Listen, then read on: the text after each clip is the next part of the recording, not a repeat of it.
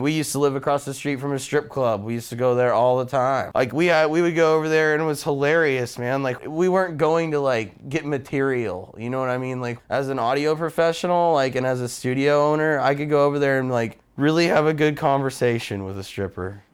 My name is Cameron Kerr. I was born in Houston, Texas in 1983, and currently I am a creative music professional.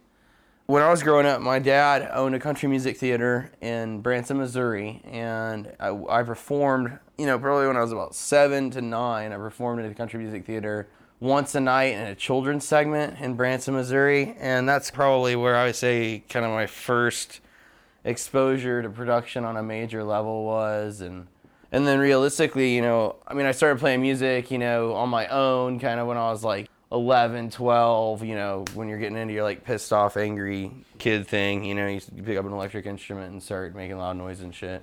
I don't do band management anymore because it's really emotionally like hardcore, I really care about people. It was really hard for me to do.